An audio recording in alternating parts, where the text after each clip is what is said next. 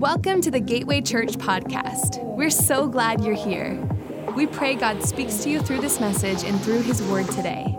For more information about our church, please visit us at gatewaylife.com. Now let's tune in to this week's message. I want to welcome everybody joining us online. I want to welcome the Tempe campus. Good morning to all of you. Hope you're doing well. If you have a Bible, open up to Luke chapter 21. This is what I call an off-topic message. One of the things to just remind everybody of, and I try and cover this every once in a while, because I know some of us grew up in a place where we put anyone who stands, or in my case sits, on a stage on some kind of pedestal, and without thinking about it, we dehumanize them.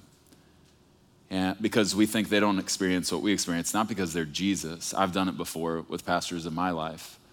And we don't ever think, sometimes when we write emails or, we're bothered by, you're bothered by me or whatever. Not that ever happens.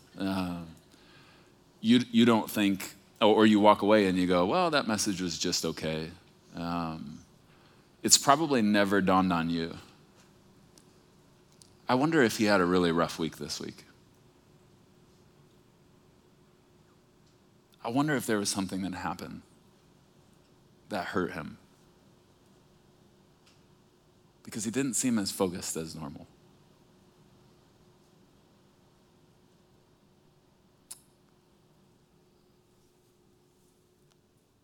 I'm a human, you're a human. And we live in a fallen world. And it isn't easy. And we have an enemy. And what I want to talk about this morning really is, I feel like in this season of my life in ministry, I'm going from being a boy to being a dad. And I want to talk to you more like a dad. And I know a good number of you are older than me. And I don't mean I'm coming like this. I mean the heart with which I want to talk to you today. And the title of the message is A Few Do Nots for Right Now. When you think about the Ten Commandments are a list of do nots. Thou shalt not, right? In essence, God created a list of do nots that would help us do what he wanted us to do, right? And when I look at what's going on the earth right now, there's no doubt that, and I never want to give our enemy credit, but I also want to be aware of his schemes. That's scriptural. And so I want to give you a couple of do nots right now, because I'm seeing a lot of consistency as to how many people are handling this season of life. And let's all just admit, it's a stressful season. I mean, how many would say, because I'm going to put my hand up first, I told the elders this morning, I'm going to finish up 2020, and I can, before the Lord, say, in 20 years of vocational ministry, I've never taken more shots from the enemy than I did this year. 2020 was the hardest year I've ever had in ministry. So I'm going first. How many of us would say 2020 was one of the hardest years we've ever had before? Yeah, I know it's not everybody, but I know it's many. I want to share some things with you on how to navigate this. And my prayer is that God would give you revelation, would reveal some things to you that might bring some more peace. Because some of the things you may feel stirred up in your spirit about or by might just be your enemy, not you.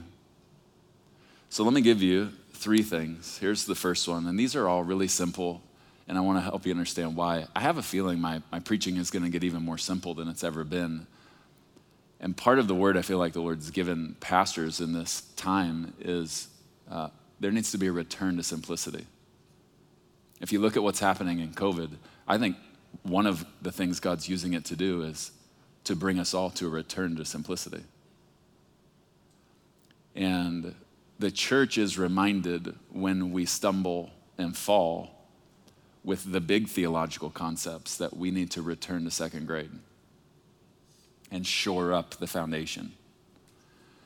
And so if you want deep theology, because it scratches an itch for you, and I do too, because to me, deep theology, remember, theology is the study of God. Theology is meant to be romantic and intimate. It's me saying to God, I want to learn everything there is to know about you.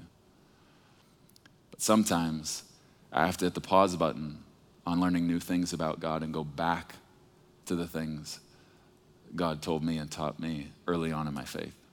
So here's the first do not that I want to talk about. Do not let him scare you. Do not let the devil scare you. I preached last weekend in Dallas on fear, and so I'm not going to cover this very much, but if you're battling a spirit of fear, go online and watch the message I preached last weekend. I've never preached it here, but it was on fear.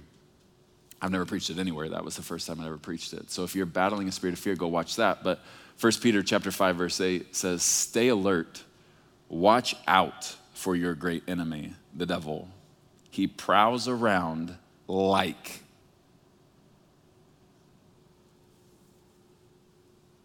I'm probably going to be a little emotional through this. Like a roaring lion. Not as a. Like a roaring lion, looking for someone to devour. If you're in Luke 21, I want to read it. So I gave you 1 Peter 5. For any of you who think, well, we shouldn't be talking about the devil in church. I just read you a verse that says, every once in a while we need to talk about this. Okay. Luke chapter 21, verse 25, this is talking about the last days, so don't go too far down that road with me. I'm just talking about something Jesus said, talking about as we get nearer and nearer to his return. Jesus said, and there will be signs in the sun, in the moon, and in the stars, and on the earth, distress of nations, with perplexity, the sea and the waves roaring, men's hearts failing them from fear, and the expectation of those things which are coming on the earth. We're seeing a lot of that right now. Fear is running rampant. And one of my concerns is it's not just out there. It's in here. It's in the church. And you're seeing why scripturally. It's a part of what's going to happen the closer we get to Christ's return. There's going to be some scary things that go on. But I just want to remind you, I'm not a scare guy. Okay, I've never watched a horror flick in my life. Not because I think they're evil or demonic, even though I kind of think they are, but that you might like horror flicks. I hate them. Here's why. I hate to be scared. And one of the reasons I hate to be scared is 14 years ago, I lived through 2 straight years of unbridled fear. Because I believed a lie. One morning, I was having my time with the Lord, and I felt I heard the enemy say, if you say yes to the call of God in your life, what I did to Job will pale in comparison to what I do to you. What I did to his wife and kids, I'm going to do to yours. And I believed it and didn't tell anybody about it. And let me just remind you, I'm probably going to be all over the place. I'm going to have to stay on track. But if you are believing a lie that's gripping your entire life, I don't care if you don't hear anything else that I say. If you're believing a lie that is controlling your life, the wisest thing you can do is open up the door and let the light of God in. And the fastest way to do that is find someone you trust and tell them. Tell them the lie you believe. What did Jesus say? Hey, guess what? The truth is going to set you free. Well, one of the ways we walk in truth is to expose a lie. So if you're battling a lie like that, expose it. But let's get back to the scary tactic of the enemy. I don't like scare. I don't like haunted houses. I hate them. I want to punch people when they hide behind a door and jump out and scare me. If you ever do that, you will probably get a physical response from me because I hate that. In my world, if you love someone, why would you scare them? And I know it sounds a little bit naive and innocent, but in love, I want to be close to you. Why would I ever scare you to push away from you? Well, I want you to think about this because this is the picture I felt the Lord gave me about where we are right now. We're basically in a haunted house on the earth. This is a scary house. This is scary. And I want you to think about this. Let's say you and I went into a haunted house and we were going from room to room and each room got scarier and you're on edge. Like you're freaking out in every room. And I can tell your fear is rising. And so I get a little bit ahead of you. And before you walk through the door, I go hide behind the door. And as you walk into the room, I jump out from behind the door, slap you on the back, push you, and scream as loud as I can, and you go bananas. Okay, think about this. It's cheap to scare someone in a scary room. If you're really scary, you don't need the help of a scary room to scare someone. I know this may not be making sense, but I want to read you this. I'll connect this. If you're taking notes, write this down. Satan reveals his understanding of his weakness by scaring during scary times. Think about it like this. Why doesn't Satan try and scare me when I feel closest to the Lord? There's an answer. Here's the answer. Because he can't. Why doesn't he try and scare me when I am literally feeling like I am in the manifest presence of God in my quiet time with the Lord, worship blaring, not even thinking about the enemy? Why doesn't he try and scare me then? Because he can't. There's scriptural precedent. Perfect love. God is love. Perfect love does what to fear? Casts out all fear. That means literally physically removes all fear. Okay, the devil trying to scare us during scary times is just a reminder he's fully aware of his weakness. Because it's cheating for me to try and scare you in a haunted house. The spirit of fear will never be stronger than the power of perfect love. Let's keep going in Luke 21, verse 27. Then they will see the Son of Man coming in a cloud with power and great glory. Anybody grateful for that right there? Yes, yes. That is a great verse. 28, now when these things begin to happen, Preston, look up. Notice scripture says look up, not look around. Look up and lift your heads because your redemption draws near. Okay, listen, one of the reasons so many people are so afraid is they're too busy looking around, not looking up. If you look around, it is impossible not to be afraid. When you look up, it's impossible to be afraid. This is the summation of point number one. And if you battle fear, I want you to write this down. It's a little long, and I think it's on 2 screens. Fear is the result of dialing into the voice of the one acting like a roaring lion. I'll leave that up for a sec. Oh, it's all on one. There you go. Boom. Faith is the result of focusing in on the face of the one who is the returning lion. Just leave it up there for a minute. Fear is the result of dialing into the voice of the one acting like a roaring lion. One of the things that I said in my message last week on fear in Dallas was the biggest thing I learned going through a 2-year battle with fear. I was driving down the road one day and the Lord literally, I was hearing the voice of the enemy saying, this is going to happen to your wife. This is going to happen to this child. This is going to happen to this child. This is going to happen to your job. I was getting bombarded and all of a sudden I felt in a way I've never felt I've heard God speak. I felt him shout and he said, that's not how I talk. And it's something I do even to this day when I get a little scared and I hear the enemy taunt me. I will say out loud, that's not how God talks. That's just not how God talks. That's not how my daddy talks, because no good daddy scares his kids. Here's the second do not. Do not let him divide you. Do not let him divide you. I'm not going to be able to spend much time on this. Matthew 12:25, we did a whole series on this. Every kingdom, Jesus said, divided against itself is brought to desolation, and every city or house divided against itself will not stand. Period, point blank. The enemy knows this verse, and I believe it's the motive for why he's trying to divide the church the way he is. Because to him, if he can divide the house, it cannot stand. It's game, set, and match for him.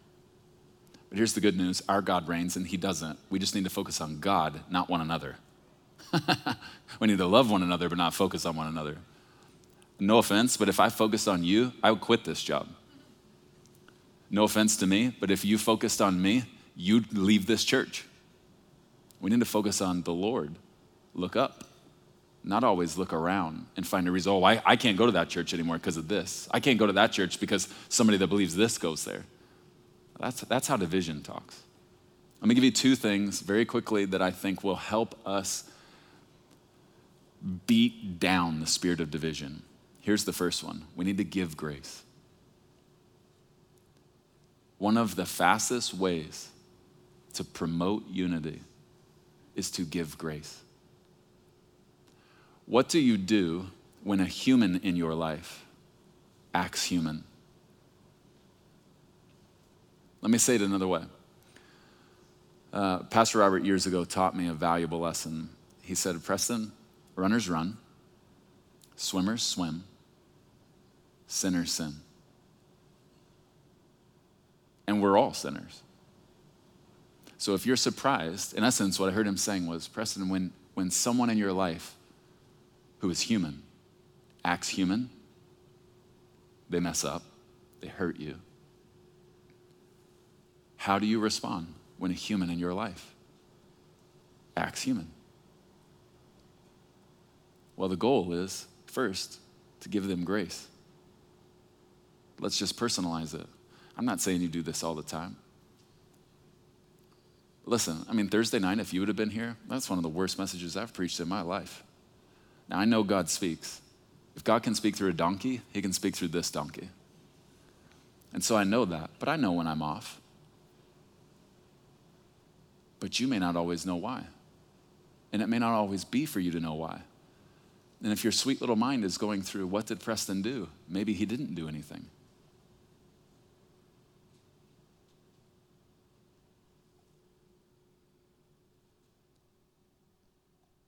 Grace is one of the sweetest gifts we can give to anyone, any human in our lives when they've been human with us.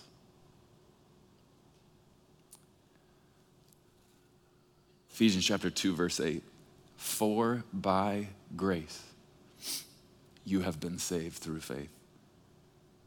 And that not of yourselves, it is the gift of God. And the rest of the verse, not of works, so that none should boast. Okay, mercy is not giving someone a penalty that they deserve. Grace is giving someone something they don't deserve. Did you know that Satan loves to give us what we deserve? I deserve death, hell, and destruction. That's what I deserve because of my sin. Satan loves to give us what we deserve, but he hates it when we give others what they don't deserve. He hates it. Why? Because every time you give grace to someone who has hurt you in your life, your enemy is reminded of the grace God has given you. He hates it, so we got to give it. I'm a competitive person. If I have an enemy and I learn what you hate, I am the annoying type of personality that's going to do what you hate incessantly. And you're going to hate me more. You're not my enemy, by the way. But if Satan hates when we give grace, maybe if I depersonalize it just a little bit, instead of making it about all what that person did to me, what if I step back when I least want to give grace and I make it about my enemy, not just about the person who hurt me? And I give grace because it annoys my enemy. Second thing, we got to forgive. I know this is so simple, but forgiveness is one of the most powerful things on the earth. And here's how you know. It's forgiveness that saves anyone on the earth. Forgiveness is powerful. Matthew 18, verse 21, Peter and Jesus have this conversation. Scripture says, then Peter came to him and asked, Lord, how often should I forgive someone who sins against me? 7 times? Now I know we read passages like this and we minimize them, but I just want you to think of the worst thing anyone's ever done to you, okay? The worst thing. Now think about them doing it 7 straight times. And after each time, you legitimately in your heart before the Lord forgive them. Just think about how hard 7 times is. Peter gets a bad rap. This is kind of impressive because you know he was going for brownie points. Because you know the other disciples are like, yeah, I probably forgive 1 time, if that. And Peter goes, Lord, when someone's wronged me, really hurt me, how many times should I forgive them? 7 times? And you know he's looking around like, they said 1. I said 7. Listen to what Jesus says. No, not 7 times, Peter, but 70 times 7. Think about this. Do you know how hard that is? You just thought about someone doing the worst thing that's ever happened to you and forgiving them 7 times. Now I want you to try and fathom doing it 490 times.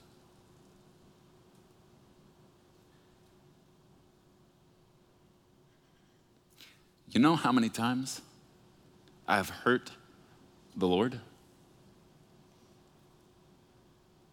With a small lie, with a disrespectful tone. A lot more than 490.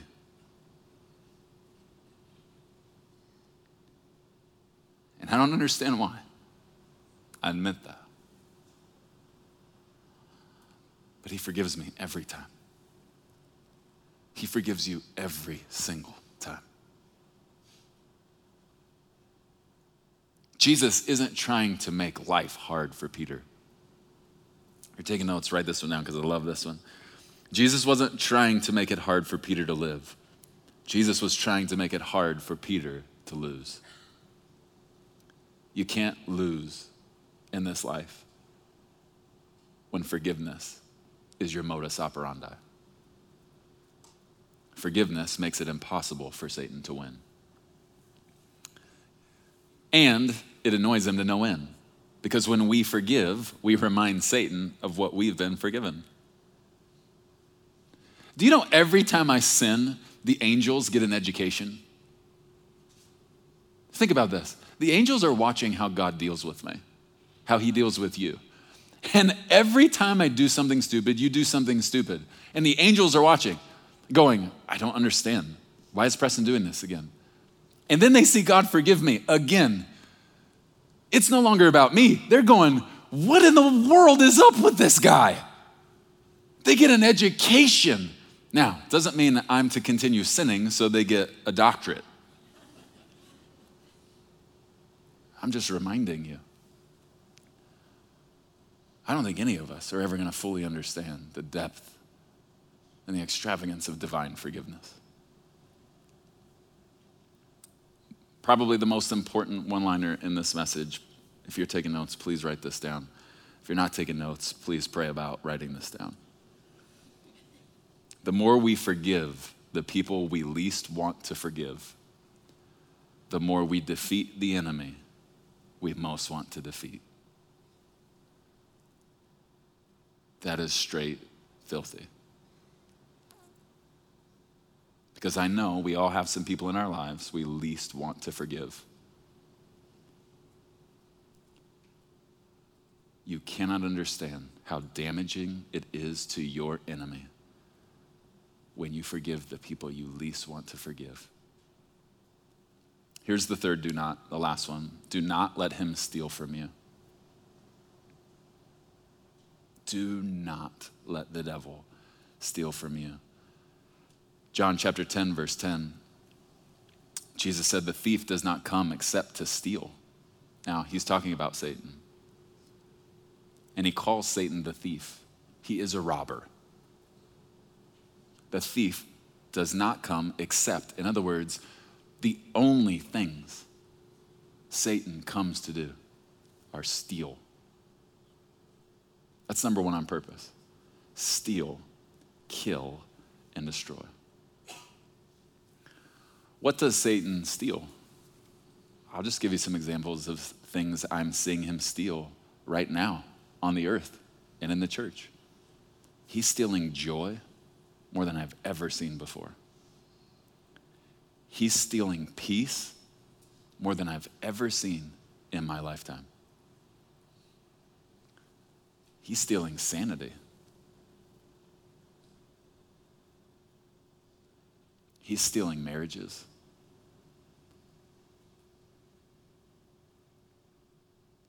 Let me correct what I'm saying. He's trying to steal. He's trying to steal teenagers.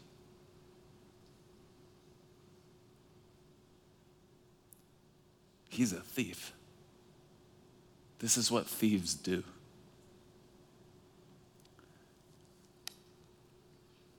The smartest thieves pick the biggest and easiest targets. You need to remember that. Because anytime you sense the enemy trying to steal from you, this is going to sound weird. Take it as a compliment. He just sees what you have as valuable. Now, we're going to do a little exercise. For those of you watching online, everybody at Tempe, everybody in this room, I want you to find something valuable within arm's reach right now. Maybe it's your phone. Maybe it's your purse. Take the most valuable thing within arm's reach, okay? Your wallet, and just take it out and put it in your hand out in front of you, okay? Everybody, we're going to do this together, okay? I'll give you a second, everybody at home, online. Just go grab something expensive. Just put it out in front of you. Go back to where you're sitting down. I love it. You have your arm around her. That's awesome. I want you to get a picture of how Satan steals, okay? Okay, you have something valuable out in front of your face. And I want you to imagine that I'm Satan, okay? For some of you, that may not be hard. I'm kidding. Imagine I was coming to steal your purse, your phone, your wallet, okay? Now, this is serious. If I was jumping off this stage or coming into your home or wherever you're watching, and I was coming to steal what you have, I want you to show me what you would do. Let me just, okay? All right? There's a lot of this, okay? There's a lot of this. You win the day, by the way. Is that your daughter? Yeah.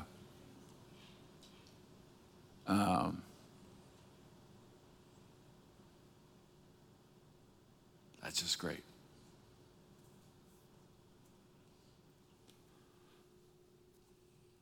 I'm coming to steal what you have. Now, here's what I know.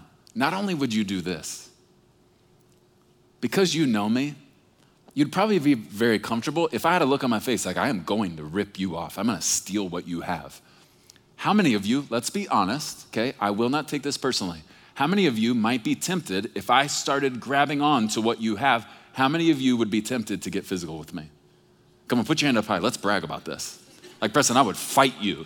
I would punch you. I would draw my weapon on you, Preston. Okay, good. Good. You should. You should. Because when anyone comes to steal something of value from you, you should fight them. Here's the problem. Take that valuable item again and put it out in front of you. What I'm watching in the body of Christ right now is too many people are just leaving it like this. Let me take this picture a little bit further. Luke chapter 11, if you're in 21, you can turn back a couple pages. Luke chapter 11, verse 21. Jesus is talking about Satan. And listen, he gives Satan some credit, okay? He gives Satan a little bit of credit, and not credit as in ooh, ooh, ooh. He acknowledges Satan has some strength. Remember, Satan does not have all strength. Our God does, okay? Just remember that. And Satan, if you were to compare the strength Satan has to the strength our Heavenly Father has, it would be like this. It would be like comparing how much money I have to how much money Bill Gates has, and then multiplying by 1 million, okay? It's that inequitable. Just remember that, okay? Well, let me read you what Jesus said. For when a strong man is fully armed and guards his palace, his possessions are safe. Until, my favorite word in this verse, until someone even stronger attacks and overpowers him, strips him of his weapons, and carries off his belongings. Okay, many theologians call this the binding of the strong man. And the picture in the original language is that Satan is literally bound by God, tied up. Okay, now take your most valuable item again, put it back in front of your face. Okay, everybody, put it in front of your face. I'm Satan, okay? And I'm bound. I'm going nowhere. I can't do anything, okay? I want you to think about this. How is it possible, if I am bound, to steal from you? How is it possible for me to get anything from you? Here's the one-liner. If Satan's tied up, whatever he gets from you isn't stolen, it's received. Please hear my heart. We are making his job too easy without realizing it. Maybe we're overestimating his strength, comparing his strength to ours. Don't ever do that. Compare his strength to your God's. But for whatever reason, many of us are just going, oh, you're bound? Well, I'm scared. You're stronger than me, so here, take my peace. And we're not fighting to take back what he's taken from us. When Jesus says his possessions are safe until someone even stronger attacks and overpowers him, is that just talking about Jesus? No. It's talking about any follower of Jesus Christ who has the Spirit of the living God living on the inside of them, which Scripture says the same Spirit, the same power that raised Jesus Christ from the dead, that takes a lot of power, by the way, lives on the inside of you and me as believers. I'm not trying to pick a fight, but by God, when he picks one with me, I've got to show up for the fight. You won't take what is valuable to me. I want you to grab the communion elements that you got when you came in. For those of you at home, we're going to take communion, and you may not have the elements. And sometimes, people ask me all the time, I feel like I'm supposed to take communion, but I don't have grape juice or the wine, but I have bread. And here's what I say. Well, the bread represents Jesus' body, and the blood is represented by the cup. But it's okay for you to take a little glass of water representing the cup that represents the blood. It's okay. I'd rather you join with us and grasp not just the symbolism, but the power of what we're doing. But I feel like I got a picture this week about our time in communion. And the picture was that you were going about your everyday life, and a huge pack of rabid dogs, scary, loud, fangs popping out of their mouths, pack of dogs. And I saw that you were scared. But what was interesting, it's like the dogs were on a leash. You were almost in like this circle, in the middle of the circle, and the dogs seemed closer than they were and scarier than they are, but I could tell you were scared. And I want to read you something that I think is apropos as we take communion inside this circle with maybe some scary dogs around. Psalm 23. I'm going to read the whole thing. It's 6 verses. David said, "The Lord is my shepherd. I have all that I need. He lets me rest in green meadows. He lets me. He leads me beside the most peaceful streams. He renews my strength. He guides me along right paths. Why? Bringing honor to his name. Even when I walk through the darkest valley, I will not be afraid. Why? How is it possible with all these dogs? I will not be afraid, for you are close beside me. Your rod and your staff protect and comfort me. In other words, I see you beating back those dogs with the staff.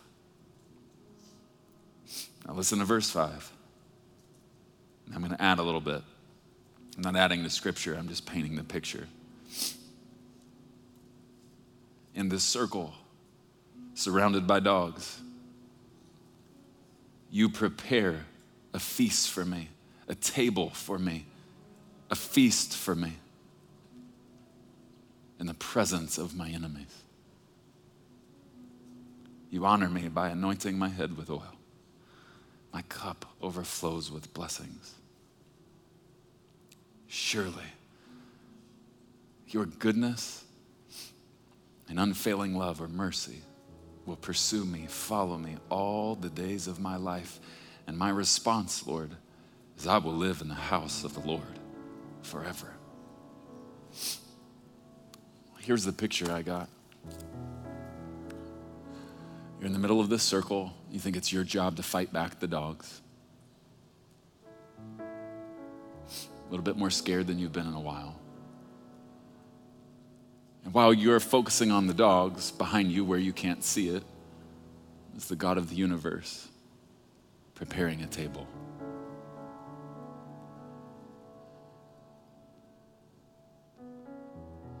Just see him. It should be some servant doing it, but it's the king doing it. Straightening out the tablecloth. It just falls over the table.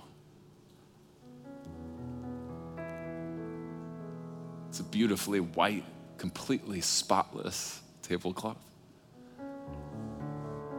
And as you're trying to do what you think you need to do to fight back these dogs, he's preparing the table while all of your enemies are watching.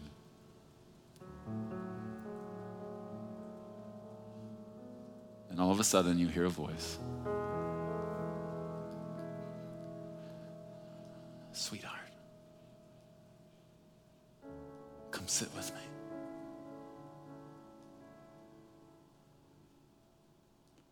But God, do you see what's going on right now? Like, why don't you come stand with me? I don't have time to sit right now. Look at this. Honey, come sit with me.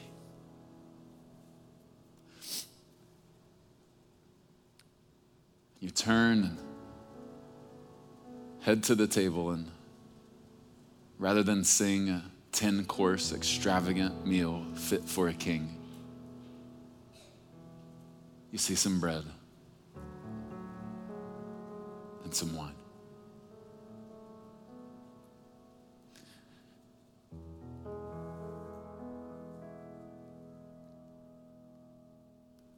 You sit down at the table.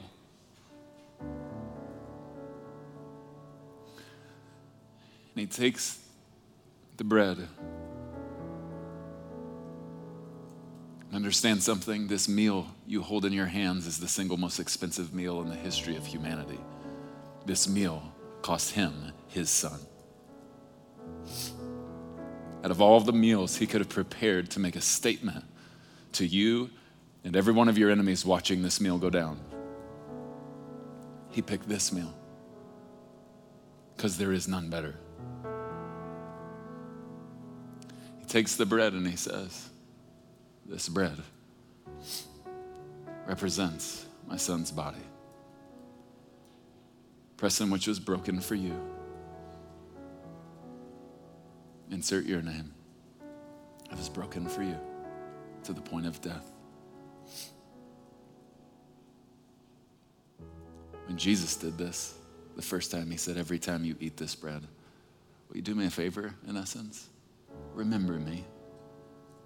There's so many ways that can go, but remember me is a wonderful phrase when you're all too aware of the dogs. Jesus says, Preston, don't focus on the dogs. One of the things I want with this meal is I want it to reset your focus. Remember me.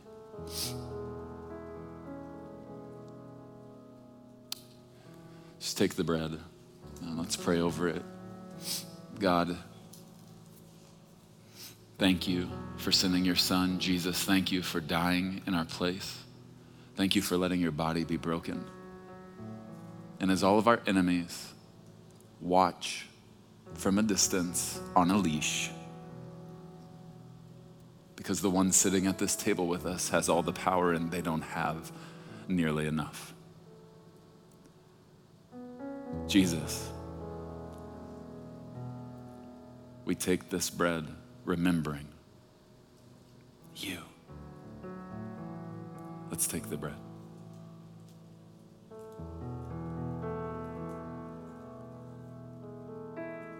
And then in the circle at the table, in the presence of all of your enemies, God takes the cup.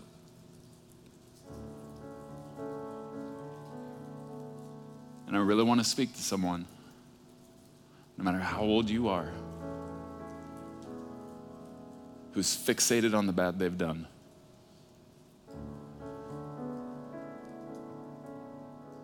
Don't you get self-righteous in this circle in this moment, because in the presence of a perfect God, all of us are reminded how imperfect we are.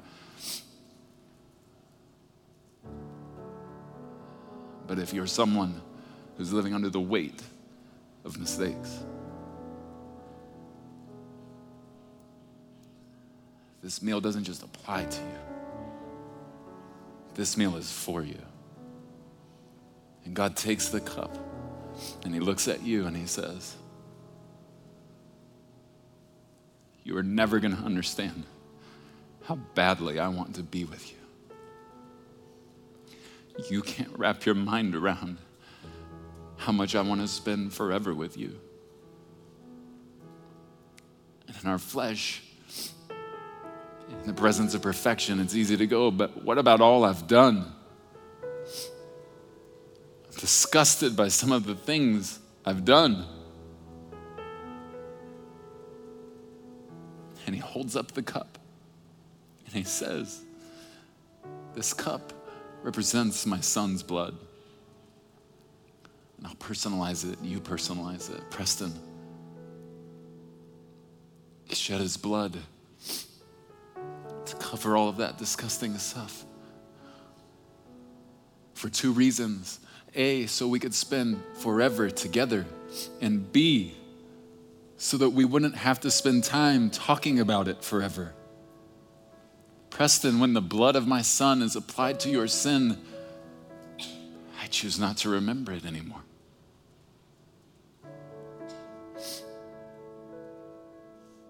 you to hold that cup, and I want you to hold it tightly. It's the most valuable thing, not the cup, but what it represents. Jesus, you shed your blood because you wanted me and us to be able to go into the presence of your Father boldly without shame. Your blood covers our sins.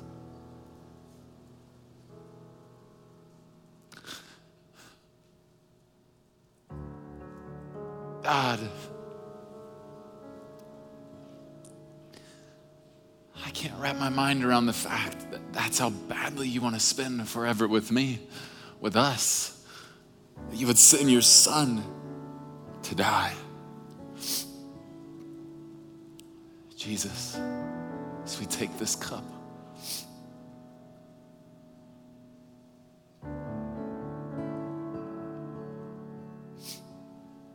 we remember you.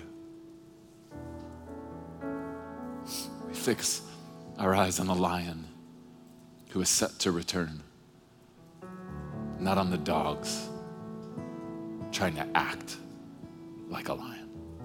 Jesus, we take this cup. We receive what you did for us all over again, like it were the very first time. Let's take the cup.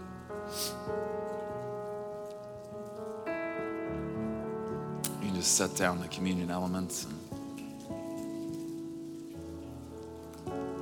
we're just gonna take a moment at both campuses. I want you just to close your eyes. We're just gonna sit. We're just gonna sit at the table. And now we're not gonna focus on the table being in the presence of our enemies. That's just rubbing it in their face that this table is in their presence. I don't care that my enemies are present as I sit at this table. We're going to forget about everything else going on around us. And we're gonna be present in the presence of the God who saves, the God who is love. Let's just sit with them for a bit.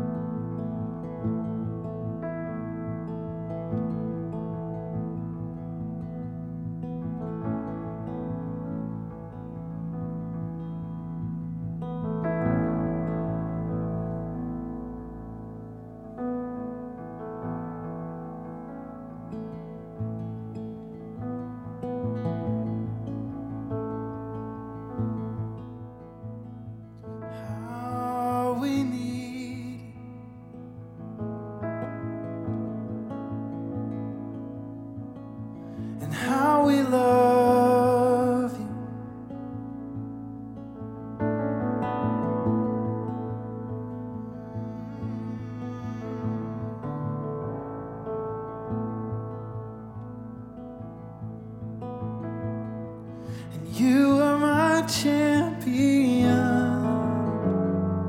Giants fall when you stand undefeated. Every battle you've won. I am who you say I am.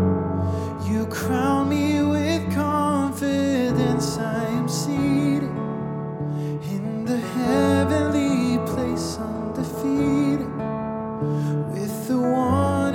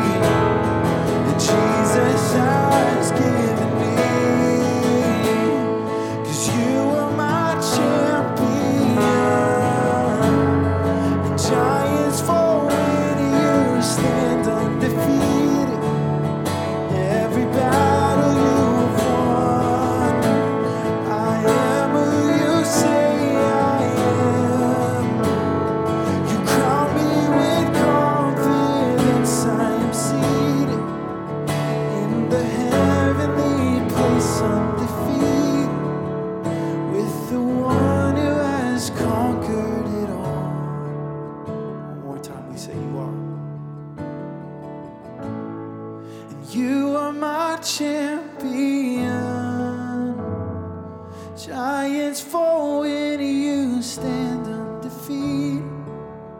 Every battle you've won. I am who you say I am.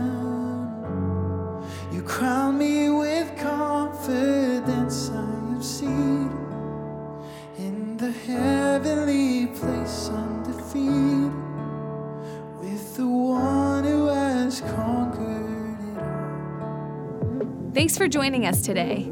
For more information about Gateway Church, please visit us at gatewaylife.com. Have a great week.